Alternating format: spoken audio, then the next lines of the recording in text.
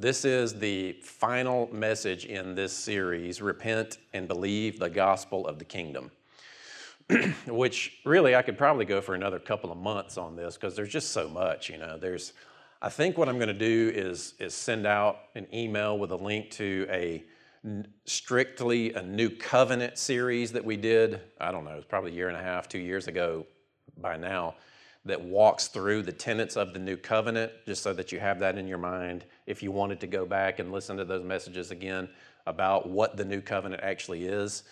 This is actually the 7th message, and so if you're first time here or you're watching online for the first time or you've missed some of these, I really encourage you to go back. I'm not going to take a whole lot of time to review today, but I do want to start with this idea. I woke up this morning and I was thinking about this. This was on my heart. The gospel is not an effort to make bad people good. Let me just kind of pause for a second. We're going to reset here because I want you to think about what it is. So much of Christianity has been delivered to us in such a way as if it's a self-help program. As if you get saved, now obey, because before you were just an old, dirty, worthless, disobedient dog, and now you're still disobedient, worthless, and ugly to God, is what religion would say to you. Untrue. He cleans you up. But it's almost as if you get this sense of, okay, yes, believe and obey, as if obeying keeps you saved. Like there's such an emphasis on obedience, as if you get saved by grace through faith, but you stay saved by obedience. You stay saved by trying really hard not to continue in sin. Now, should we continue in sin? No. It will bring death into your life, and it hardens your heart toward God. Stay away from it. But there's just such an emphasis in the body of Christ on, all right, you've gotten saved now that you're born again. Now you need to obey God, because before you couldn't, but now you can, and all the emphasis is on that. Well, if you really truly understand what grace is, and you really grasp the gospel in understanding the finished work of what He's done in you to change you, you realize obedience is a fruit of desire that comes out of you. If you feel like you have to obey God out of an obligation, you need to repent and believe the good news. In other words, change the way that you're thinking and believe the good news of the kingdom. The good news of the kingdom is you are no longer under obligation to be in right standing with God based on your behavior.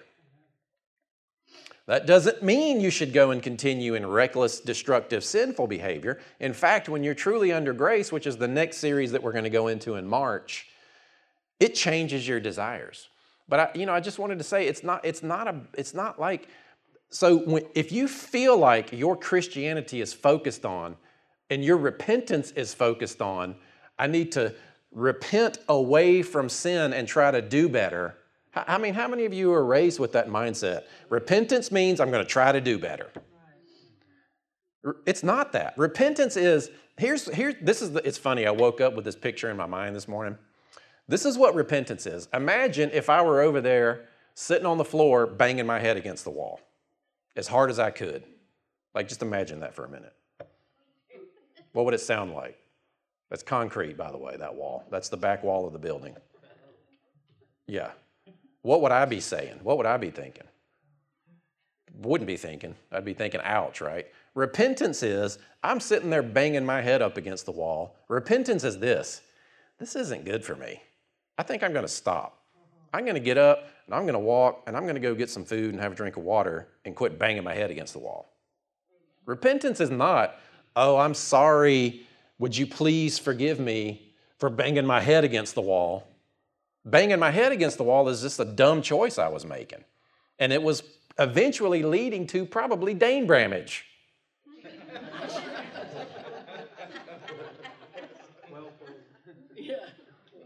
You see what I'm saying? Repentance is not when you convince God how sorry you are, and then He says, okay, now I can love you. Now I can show you my favor. Repentance is when you choose to walk away from what's killing you. That's right.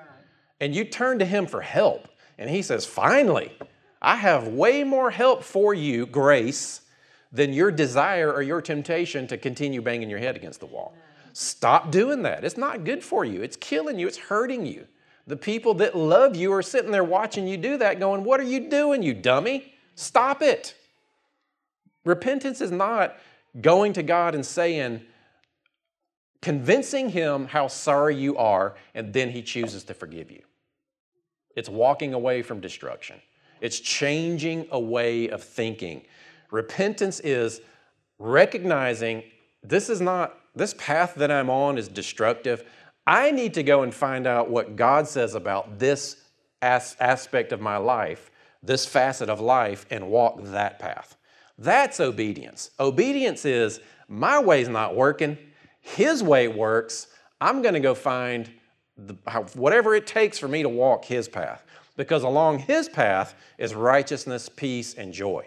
Along his path is favor and blessing. Along his path, I will find serendipitously all of those promises that he has for me. But if I'm over here banging my head against the wall, staying stuck in sin, destroying myself, destroying my life, I'm not going to hear from him and see those good things that he has for me. All the while he's sitting there looking at me going, it doesn't have to be this way. I've got a better way. Come with me. Follow me. Walk with me. I'll show you how to take a rest. I'll show you how to experience the benefit and the fruits of what I've given you. Amen? Don't ever be afraid to turn away from your sin and go toward God because you think he's going to condemn you and judge you. He has already judged Christ. He put him on trial, he judged him, and he executed the penalty in Christ. Not so that you could continue in sin, but so that nothing was in the way now for you to go to him for help. Because you need help. You know that, right? Should I have you say it? I need help. But I just saw that picture. It's like, man, we're so legalistic in our thinking of Christianity that we just need to change some of the ways that we're thinking. In fact, repent.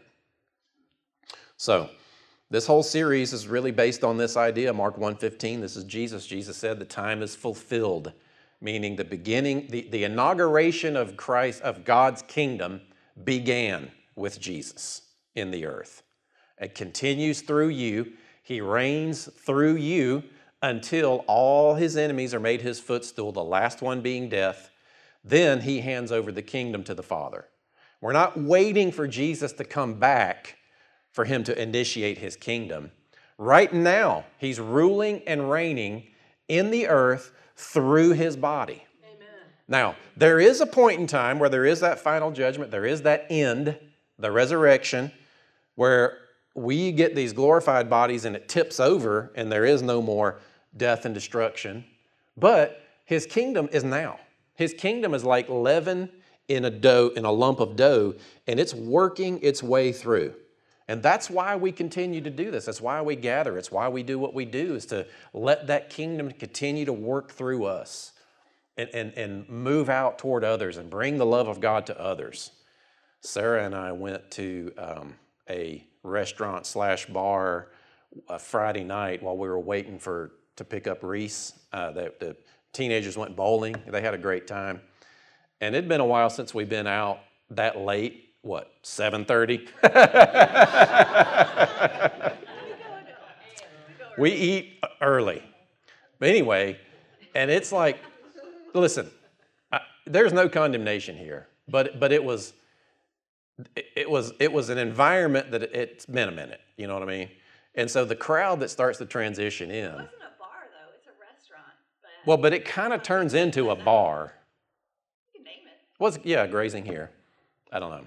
Anyway, but the 40s and 50s crowd, it's interesting.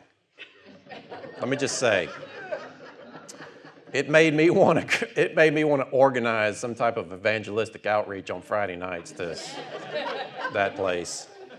Well, because you just see people, you see these guys come in and they're standing there and they got their beer and they're all dressed up and they're like looking around, everybody's looking around, and just lonely, just wanting. And some of them probably just don't know any better. It's like, I need to go somewhere to find somebody. If you go to those places and you're looking for somebody, I'm not trying to condemn you. I'm really not. But you just see the state of mind of people, and you see the desperation in their eyes. Some of them are the life of the party. They're still living like they're in high school, you know what I mean? You can spot those pretty easy too, but I sound really judgmental right now.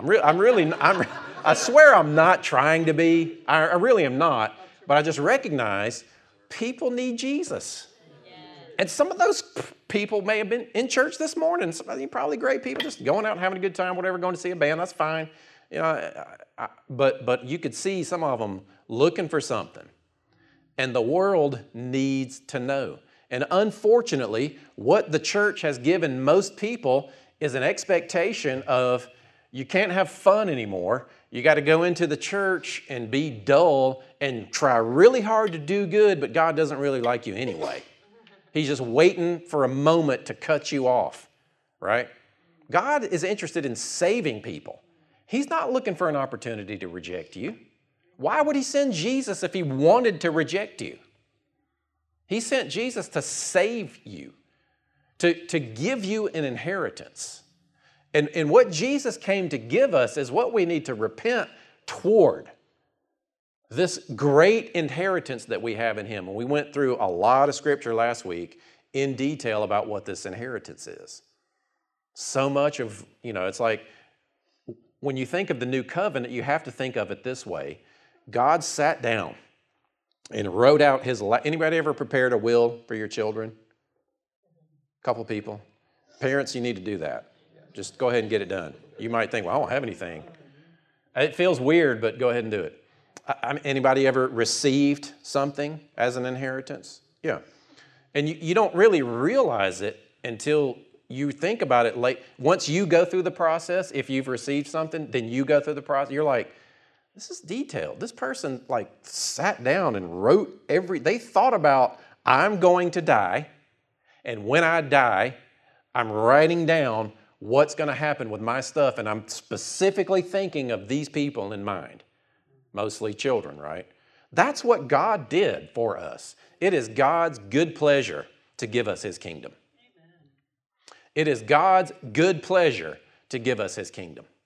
It's what he wants for us. He wants us to receive and inherit everything that he has, like any good father would. So the new covenant is God's last will and testament written in the blood of Christ to you. Now, you can't live up to it because you weren't a child worthy in his family, but Christ was on your behalf. It's like a rigged system. You can't be rejected in Christ. He sat down and he wrote out everything he wants for you to have. Peace with him first and foremost. He just moves everything out of the way so that you are no longer, there's nothing else that God has to hold against you because it's all been taken care of in Christ. Now, should you continue in sin? No. Then you end up like the prodigal son out in the pig slop thinking that it's party time, and then later on you realize, well, that's dumb. I probably should have hung out at my dad's place the whole time. You know what I mean? It's an inheritance that we have in him. Just that shift of thinking about the new covenant and the type of relationship that we're in with Christ is a big deal. It's not about you trying to be better and do better.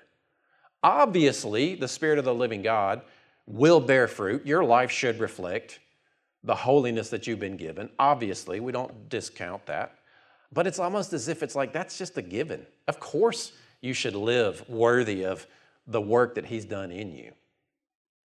But most people are so fearful, worried about what God is doing, micromanaging their lives, that they never really fully open up their hearts to trust him.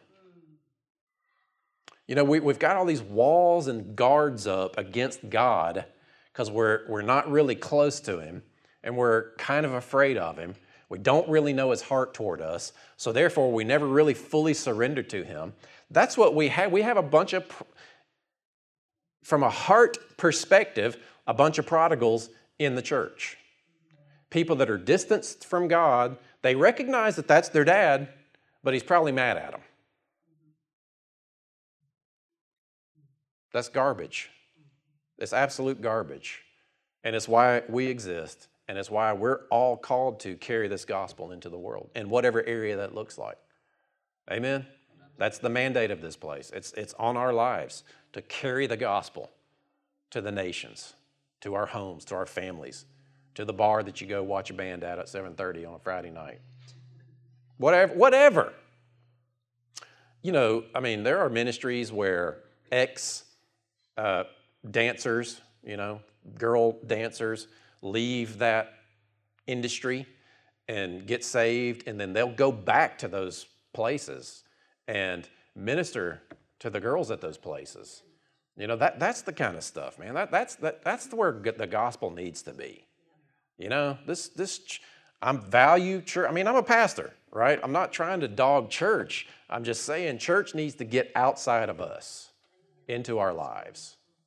And it's not just door knocking and cold witnessing, but be ready. Be ready to share the gospel. And that's what we're doing. We're just refreshing what is the gospel, affirming who we are.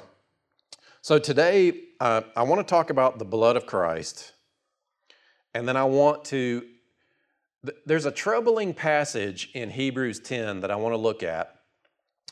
I'm going to read you something from a commentary that sheds light on it, but it also reveals how wrong most of the church has gotten this idea of continuing in sin. So, ready? Let's start with looking at a couple passages. I know that sounds like I preached a sermon already, and I did, but this is the fuel for your meditation this week, is to think about these passages. So there is a warning in what we're going to look at, but there's also good news. It's not really good news, bad news, as much as it is, oh, now I understand that, but then it's also a call to remain in the faith. But it's all about the blood.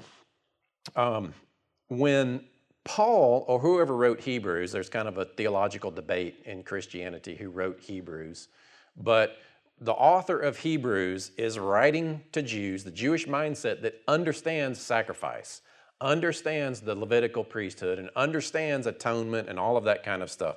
So much of it, Hebrews is so rich. It's really one of my favorite books. He spends so much time going through, juxtaposing the old with the fulfillment in the new in Christ. Remember how it used to be like this, but now look at Christ. He is the fulfillment in this. From here forward, go this way, because the blood of Christ is everything. So God He desires mercy over sacrifice, and now He can have mercy because there's one sacrifice that's been offered. No longer do we have to go continually offering sacrifices. You know, a lot of people treat repentance as their sacrifice. Like, okay, I've messed up again. Let me go back down to the altar again and offer some more repentance, and then therefore receive some more temporary atonement until I mess up again. Then I'm going to come back down to the altar again and offer my repentance again, and then God can forgive me again. You know, that you are forgiven once and for all in Christ. Amen. End of story. Now, I pray that you live well within it and you don't neglect that salvation. You don't trample underfoot that salvation. You don't take it lightly and still live recklessly. But there is no more sacrifice for sin. You don't go down every week and offer God your sorrow as they did under the old. All right? So let's look at a couple of these passages. 2 Corinthians 5:21, He made Him who knew no sin to be sin on our behalf so that we might become the righteousness of God in Him. We actually are righteous. We went through, I'll show you that one in a second. Again, talking about the new covenant, Hebrews 10:9. Then He said, behold, I have come to do your will. He takes away the first in order to establish the second. And this is probably one of the biggest ones to get over. I think it's 2 weeks ago now we went over this idea, but I'm just refreshing a little bit. Colossians 2:11. In Him you are also circumcised with the circumcision made without hands, putting off the body of the sins of the flesh by circumcision of Christ. Now, the idea of, so there's this spiritual, when you go to God to get born again, which only happens the one time, He performs this spiritual surgery within you, and he removes the body of the sins of the flesh. We went through in great detail to show that what he's removing is the mere human nature that is opposed to God and prone to sin. In other words, your sin nature. He removed it from you, and he puts in a new heart. He washes you with the blood of Christ. He binds his Spirit to you so that you are sealed forever by his Spirit. You are hidden with Christ in the Father. That is your identity. And I make such a big deal about that because when we think about God, and emotionally and religiously we've been told that you might lose your salvation, like there's a tipping point of sin and you're going to go too far, and when are we going to go too far? And if you have sin in your life, maybe you were never really saved in the first place. That's all garbage.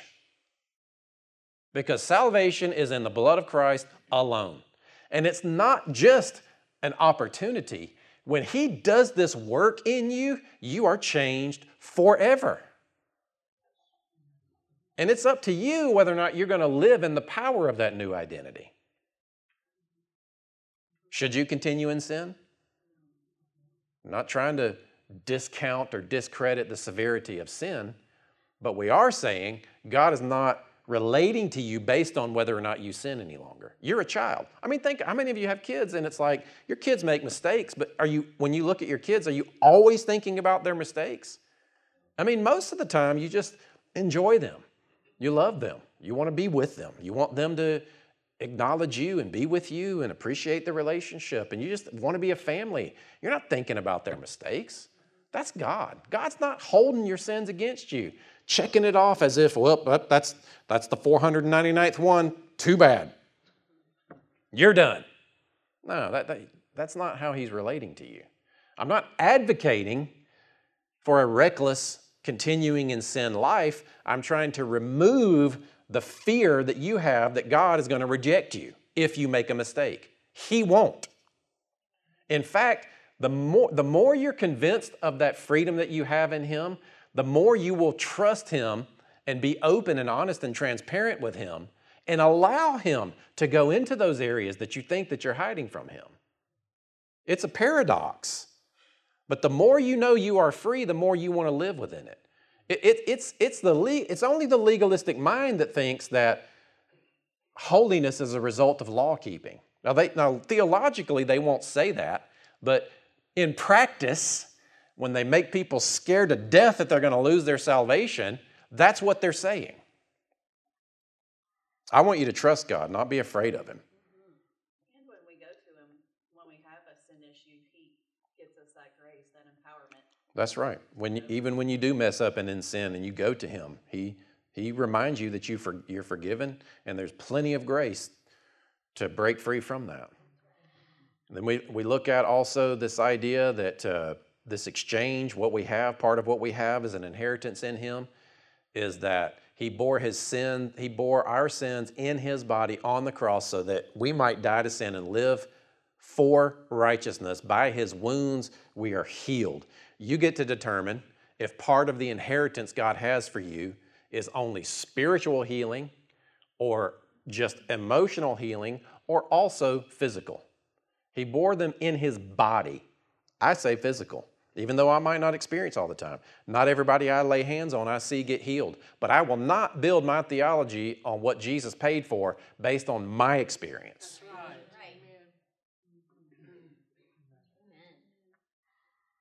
Another part of it, for you know the grace of our Lord Jesus Christ, that though he was rich, yet for your sakes he became poor, that through his poverty might become rich. That's contextually when Jesus is talking to a group of people that have been generous.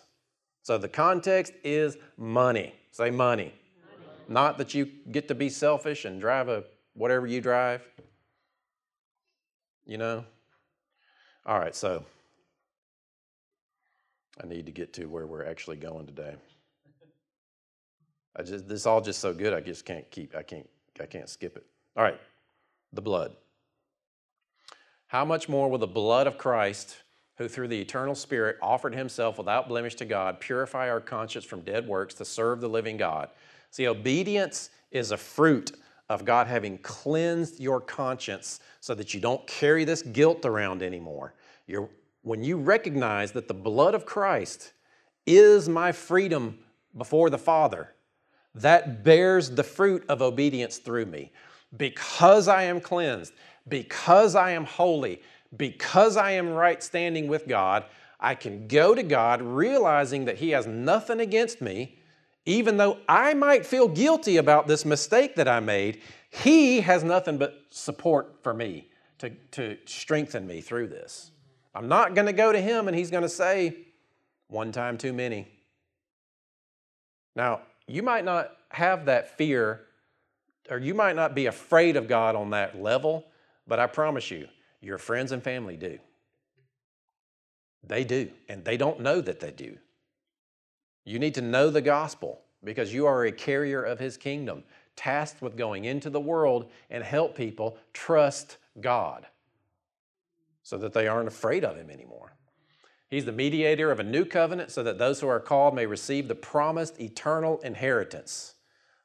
Since a death has occurred that redeems them from the transgressions committed under the first covenant, for where a will is involved, see, he's talking about the new covenant in terms of a will, something left to you, an inheritance. The death of the one who made it must be established. That's just language saying what God has for you, it's a gift of an inheritance to you, not something that you gain favor through your obedience to receive from Him. You know, this mindset that giving, like you better give money if you want to be financially blessed. See, it's twofold there.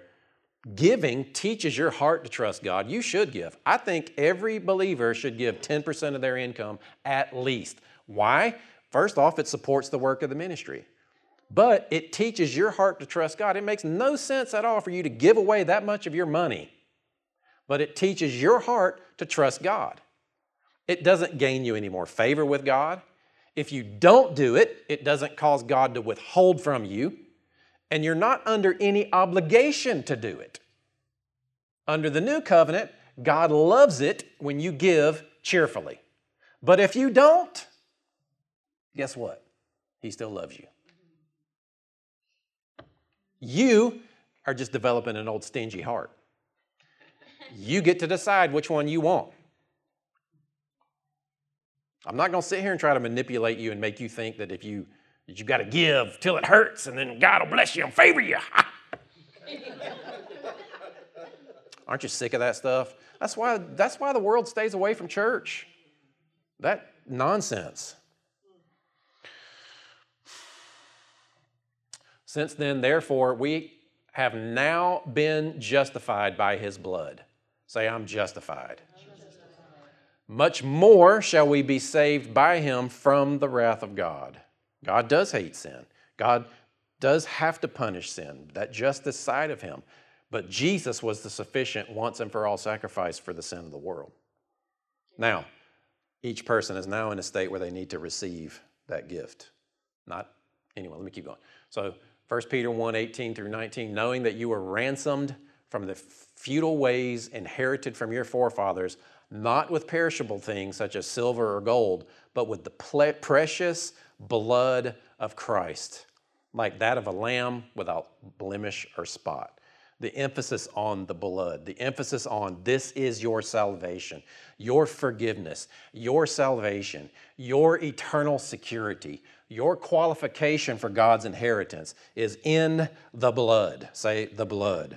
For this is my blood of the covenant, which is poured out for you, many for the forgiveness of sins. Hebrews 8:6, but now has He obtained a more excellent ministry, inasmuch as He is a mediator of a better covenant, which is established on better promises. Hebrews 6:4.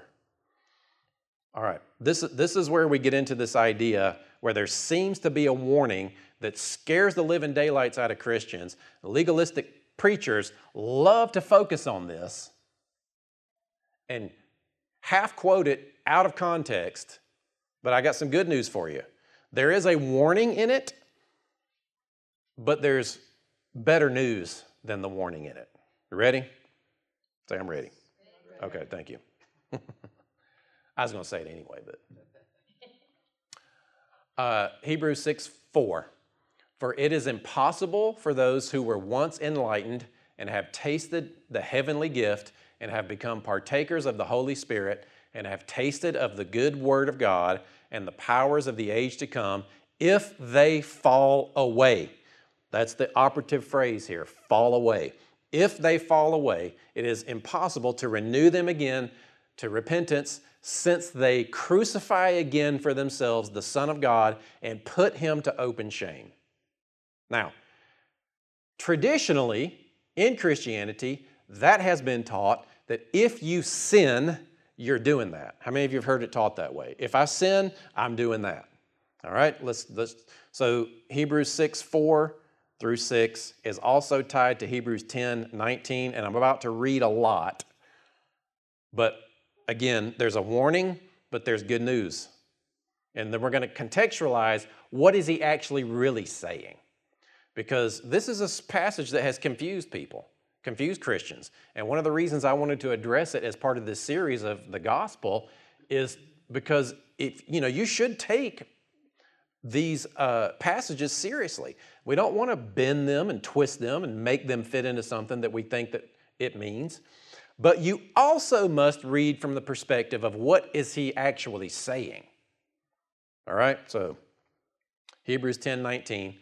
Therefore, brethren, would you follow me along with this one, Philip, please? There's about 6 slides here. Therefore, brethren, having boldness to enter the holiest by the blood of Jesus, again, the focus is on the blood, by a new and living way, which he consecrated for us through the veil that is his flesh, and having a high priest over the house of God, let us draw near with a true heart in full assurance of faith.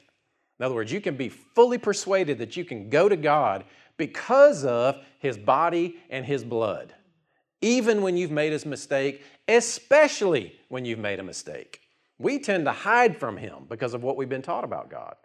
And then we kind of start to feel a little bit better. We don't feel quite as guilty and shameful, and then we go, right? Don't you hide from people that you know will hold you accountable and will help you? You hide from them when you're making your mistakes. You stay away from people that care about you and love you because you're ashamed. Well, we need to go to him when we're ashamed because that's where the healing is. That's what it's talking about. Having our hearts sprinkled from an evil conscience and our bodies washed with pure water, let us hold fast the confession of our hope without wavering. For he who promised is faithful, and let us consider one another in order to stir up love and good works, not forsaking the assembling of ourselves together, as is the manner of some, but exhorting one another so much as the more we see the day approaching. For if we sin willfully, after we have received the knowledge of the truth, there no longer remains a sacrifice for sins, but a certain fearful expectation of judgment and fiery indignation which will devour the adversaries. Have you ever read this and gotten a little bit worried? How many of you, let me ask you this, how many of you, since being a Christian, have sinned? I just want you to know this. All sin as a Christian is willful.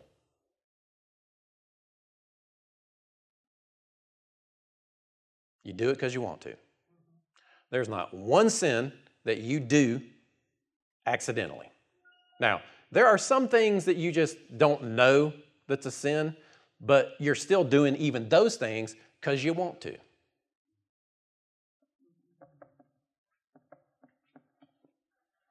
I'm not going to unpack that too much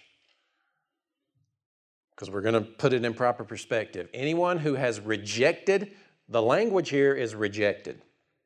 Anyone who has rejected Moses' law dies without mercy on the testimony of 2 or 3 witnesses. Didn't say broken Moses' law, it said rejected Moses' law. Words are important. Of how much worse punishment do you suppose will he be thought worthy who has trampled the Son of God underfoot, counted the blood of the covenant by which he was sanctified a common thing, talking about people who were saved, and insulted the Spirit of grace? For we know him who said, vengeance is mine, I will repay, says the Lord. And again, the Lord will judge his people. It is a fearful thing to fall into the hands of the living God.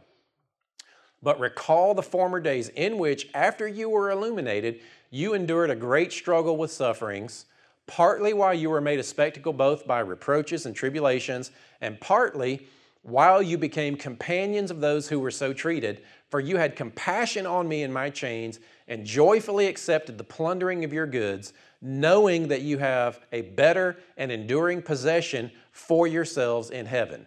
Go back just a minute. Now he's talking to people who were Christians and being persecuted. That's who he's talking to.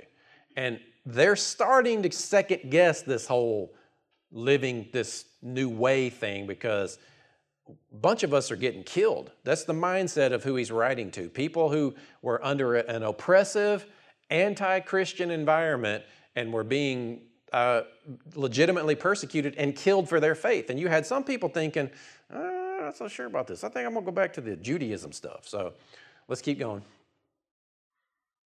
Therefore, do not cast away your confidence, which has great reward, for you have need of endurance, so that after you have done the will of God, you may receive the promise. For yet a little while, and he said, and he who is coming will come and will not tarry. Now, the just shall live by faith. But if anyone draws back, so again, that is a key operative phrase here. Fall away, draws back. My soul has no pleasure in him. But we are not of those who draw back to perdition, but of those who believe to the saving of the soul. All right. Now, we must take these passages seriously. But there's a thing in biblical understanding called context, audience. There's a few theological things to apply. And unfortunately, just a simple reading of that, you miss what's being said. So that's why God gave us teachers. That's why God organized the body the way that he did, because some study and go search things out and bring understanding to the body. Watch what this guy does. This is Ellicott's commentary, and he specifically addresses, this is what was being said here. All right, you ready? It's pretty cool.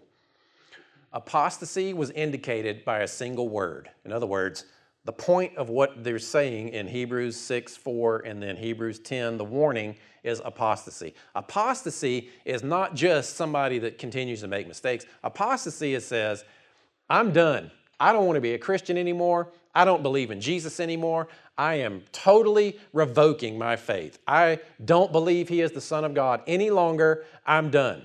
I'm going back to Judaism. It is that clear, the mindset that he's addressing. So let's keep reading. These added clauses or other things said in there describe the depth of the fall, whilst they explain the futility of all effort towards recovering the fallen. But the writer and his readers knew well what was involved in falling away in such a case as this. The good news I want you to know is that you don't have to be afraid that if you make a mistake and you sin, that God's just waiting to reject you and you're guilty and you're on your way to hell again because you've sinned. He's talking about people that have rejected and continued on. To this degree, it's very descriptive. They go back to Judaism, implied an acceptance of all that the Jews had said and done against the Son of God, a return to the bitter hate cherished by the falling nation against the crucified, a repetition in spirit of all that the Pharisees had done, and without the palliation of ignorance, in other words, alleviating it. I had to look that word up. Next slide, please. Actually, yeah. For the highest evidence for Christianity that of true and deep Christian experience had been given to them. Again, the words used clearly describe a continuing state, not the punishment of a past act, but the hopelessness of an existing state is brought before us here. It is therefore of those who, with a distinct conviction of the divine mission of Jesus, have deliberately joined his foes, unite in denouncing him as a deceiver, rejoice in his shame, and thus for themselves crucify a second time the Son of God, that the writer says it is impossible to renew them again to repentance. He's warning people, Jews who had come to Christianity, walked in the power of God, had joined themselves to the Spirit of God, and because of the persecution have rejected it and gone back into Judaism, going back down to the temple and saying, the blood of Jesus is meaningless. This goat is my sin offering. I spit on the blood of Jesus. This bull is what gives me atonement with God. It's a rejection of once having known the truth, going back to the old way. That's what he's warning about. A casual falling into of sin is not what he's warning against here. Is that good news? It is good news. Now, does that make you want to run out and sin? No. Thank you. It's weird how some people hear that when you try to build a case from this perspective.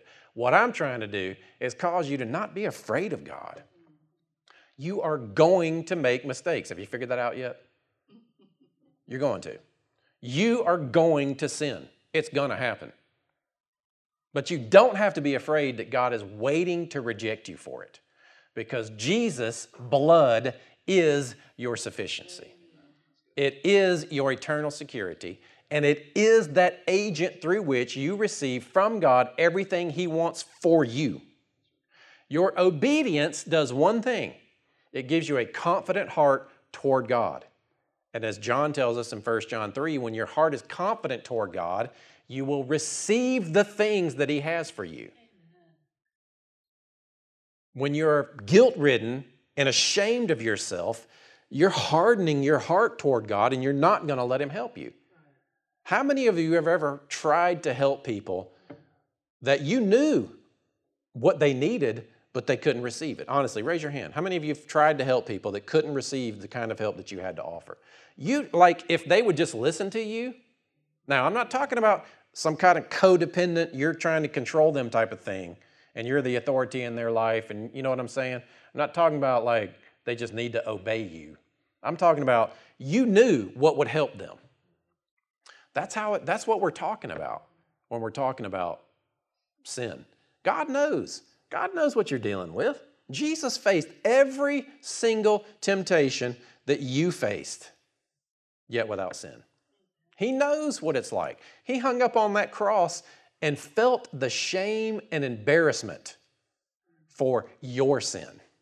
He bore your sin in His body. He has already been punished for those things that you are embarrassed to go to Him for. It's pretty simple when you really look at it. And what we need to do is unwind this emotional, legalistic, mixed covenant presentation of Christianity that it's in most of our churches, so that it's solely fixed on Jesus, so that we actually have a hope to live in such a way that those legalistic groups would want you to live. You actually can live above the power of sin. You're a new creation in Christ, secure in the blood of Christ. And you don't have to be afraid of God. You don't have to run around worrying. I haven't heard any of you stand up and saying the blood of Jesus is worthless. I think I'll go cut a cow open. Which, speaking of cows, I forgot to play our Kenya video.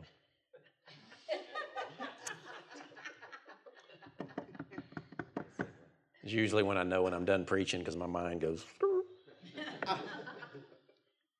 But man, I just want us.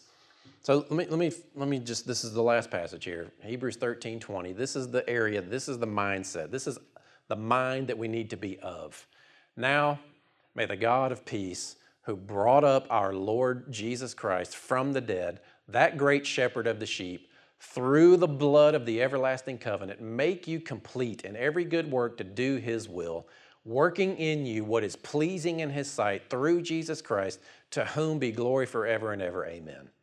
So once you know the security of the salvation that you have, then you are free to actually look at this, and it's a joyful expectation rather than a sense of obligation. Like if you hear the will of God for your life, you need to be pursuing the will of God for your life, you're going to hear that one of two ways. One, this thing I need to measure up to and try to figure out how to do that. Or the other one is God has incredible things for you to live. And if you would but trust him and yield to him and let him love you, that stuff will be fulfilled in your life without you ever even trying. It's just a relationship. It's like you're just in this groove with him because you're confident in what he's done for you. We need to be confident. It might seem like Christianity 101, but I'm going to keep putting it in your heart and in your mind because the world out there needs to hear it. You do know that you're not coming to church just for you. You're coming to church for those people that you're going to be around out there in your life.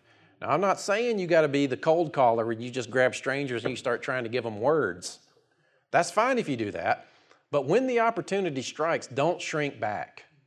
Don't hold back that word that you can give to that person. Even if it's just, can I pray for you? You don't have to discern some kind of message to give to them. Just pray. Most people, just the simple act of prayer and love toward them changes their day. I mean, it can change their life even. You know, I see God as like a loving force that is just looking like light, looking for an opportunity to get into people's lives.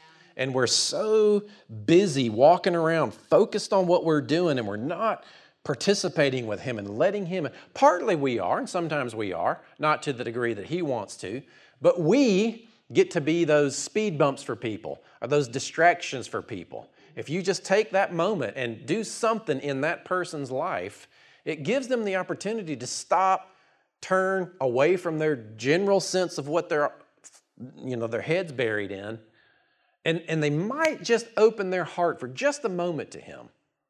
And then that change can happen. You know, we knew, Sarah and I knew going into the ministry that the power of ministry is really the Holy Spirit's power. Like, I trust the Holy Spirit for you 100% more than I trust me for you. Like, I enjoy doing the role that I'm called to be in, but with the expectation that I'm just sitting up here trying to figure out how to deliver these words in such a way that causes you to go, oh, yes, Holy Spirit. I don't know what he's saying up there. That was weird. It's not even funny, but me and the Holy Spirit, you know what I mean? Like the foolishness of preaching just for that momentary second where you and the Father connect and continue to walk from there. I think about Michael. Michael would come to me all the time after these services, and he would say, you know, you'd say this, and then I'd hear the Holy Spirit talking to me, and then I'd forget what you were saying, and I wasn't even paying attention, but God would take this, and I would just have the, you know, he was so encouraging that way. He would just grab me, and he would say, and then the next Sunday, he'd come in, and he would say, man, I was out, and I was having dinner, and I was having lunch, and I remembered what you said, and God showed me to do this, and then this. And I'm like, man, God used something that I said in this guy's life that reminded him to live out that Christian faith that he has. You know, I'll never forget that. That's so encouraging to me that he would share those things, you know. Man, it's easier than we think, and we walk around with so much guilt and shame and fear toward God. The kind of fear that we should have is reverential awe and worship, not to be afraid of him. He loves you. He wants to work in your life. He's just itching to love people through you. And he's better than we realize, and he's better than we think. And he's not looking for a reason to reject you. Yes, live worthy of the calling that he's given you. Yes, abstain and turn away from sin. But also realize he's not just overbearing, waiting for you to make a mistake to reject you. He wants to help you. You're going to make mistakes. He knows it, and he wants to help you. And his love is the most powerful thing that will help you through it. And there are people around you that don't know that, and they need to know that. Amen? The last note, let's just be real and take the good news to people because the world is starving for it, aren't they? God is so good, and they don't know it, and we have the gospel to give to them, and let's do it.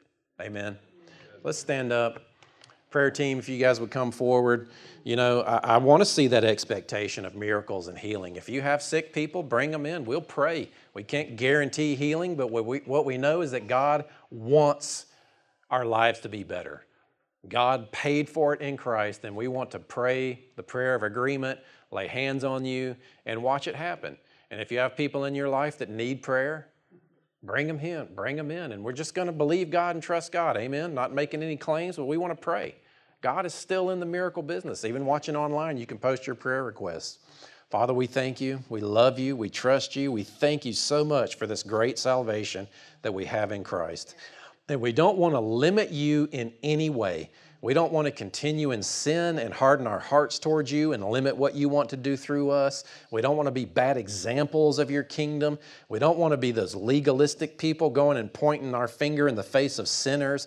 We want to love people. We want to show people the links through which you went to save them.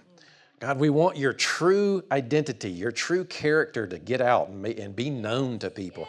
That you are a good Father who loves people, who wants to save people through Christ.